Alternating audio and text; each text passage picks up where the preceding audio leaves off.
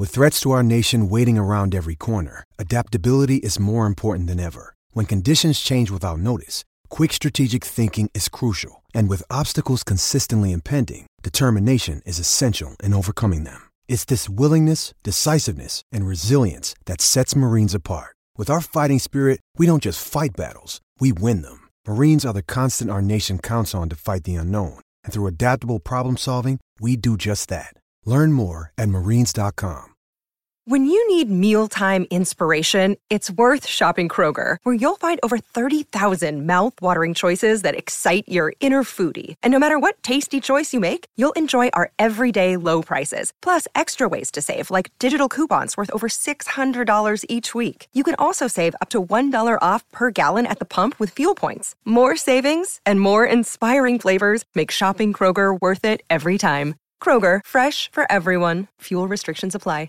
The Central Post have proven that even in the face of adversity, champion teams find a way to succeed. After a string of close defeats to start the season, the Pulse have climbed their way back to the top of the table. How good, giving themselves a chance to defend their title and see off their coach, Yvette McCausland-Durie, in an appropriate fashion. She is with us this morning on the back of an impressive win over the Tactics on Monday night. Morning, Yvette. How are you this morning? Morena. Yeah, good, thank you. Morena. Hey, it has been a really tight season, hasn't it? Like, even though you find yourself sitting at the top of the table, watching the games this year, there's plenty of games where you just don't know what the results are going to be.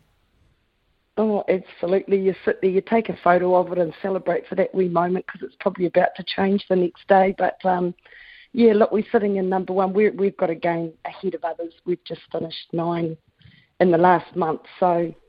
Yeah, look, it's great to be in that position, and as you said, we've had to work pretty hard to get there, but the competition's outstanding every week. As you say, it's anybody's game, and we've got 3 games still in hand in the round robin, and we need to win them to basically get inside that top 3. So, 5 teams still chasing 3 spots. Oh, it's great for motivation purposes, isn't it, Yvette? It really seems like in a competition this tight, squad depth becomes important, because if you lose 1 or 2 of your top end Silver Fern players, you really need the next person to be able to step up. Is that how you see it? Yeah, look, a 10's always a really tight number, and we are allowed to have 12, so you can pay for additional players each week if you need them. But I think, as you say, we celebrated yesterday the fact that we've had every player available for every single match, and making sure that they stay healthy and ready is important. But as you say, that other part of the depth is having that cover. And when you've got a 10, trying to making sure that you've got cover across the court creates quite rare combinations. I've moved one of our defenders, Paris Mason. She's now covering also for us in wing defence, and that's new for her, and especially new at this level. But look, I think with everything, they're skilled, and you give them the confidence and reasonably straightforward game plan, and I don't leave them out there for too long. Make sure that they're successful and that they remember that and keep building their minutes. Yes, you have to continue to build that team, don't you, Yvette? The loss of Ilea Dunn to the Tactics at the early on, and Matoto's ability to fill the void of the season, how's that all gone for you?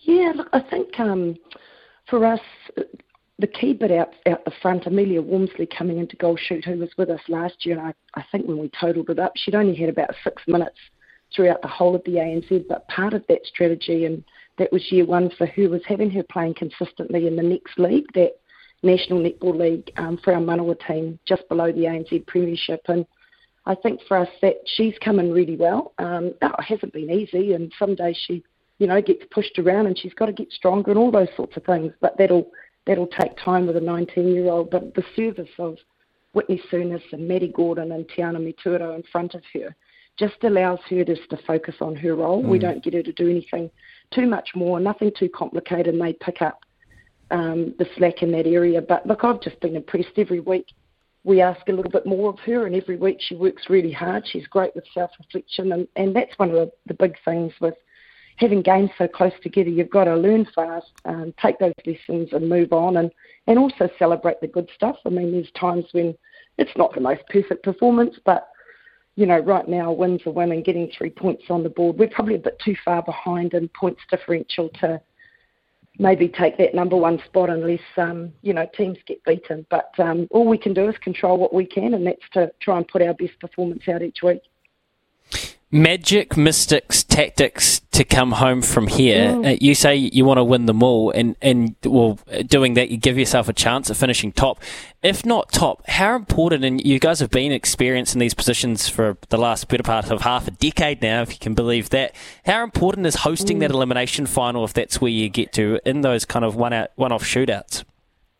Yeah, I actually think it's not the end of the world if you have to play away, but it certainly makes a massive difference for us. The crowd at TSB are pretty relentless, and they enjoy the game. They enjoy both teams, actually. They really celebrate good netball. They're enthusiastic. So we would love to be at home. I think it's all the other bits with travel, just that time on your legs and trying to plan where you're going to do your next trainings and resting and recovering. So it's nice to be able to be at home, and that's our goal, is to hopefully, one, get in that top three, and then, if not number one, to take that number two spot. So us and everybody else in the competition, of course, aiming for the same spot. So, no, it's good. It's, it would be really great if we could do that. Well, it's exciting, Yvette, and that's what people want to watch when you're tuning in to watch you guys play on telly. Do you think it, because it's a World Cup year, that all the teams have really lifted the bar across the competition and why it's so tight?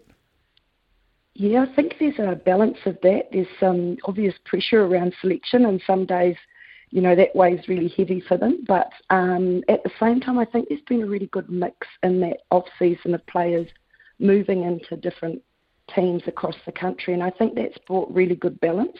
What I've noticed is there's been a huge increase and improvement in shooting consistency week in and week out, and that's lifted the percentage well up in, that early to mid-90s, which previously was probably sitting more around the 88%, so that makes a big difference. And the other area that I think all teams have made really good progress on is their loss rate. So not a lot of ball to be had. It becomes very much an attacking game, and a lot of people are just a lot more accurate with the ball that they've got in hand, and so that's making a big difference as well to attempts, but also to that shooting percentage. So it's, very much, I think some games, the defence aren't getting a lot of gains at all, so that's a real challenge for us. That's an area that we were reasonably strong in, but that's getting really hard to find balls. So good improvement across the board, but I agree. Also the fact that it's World Cup year certainly has everyone on notice.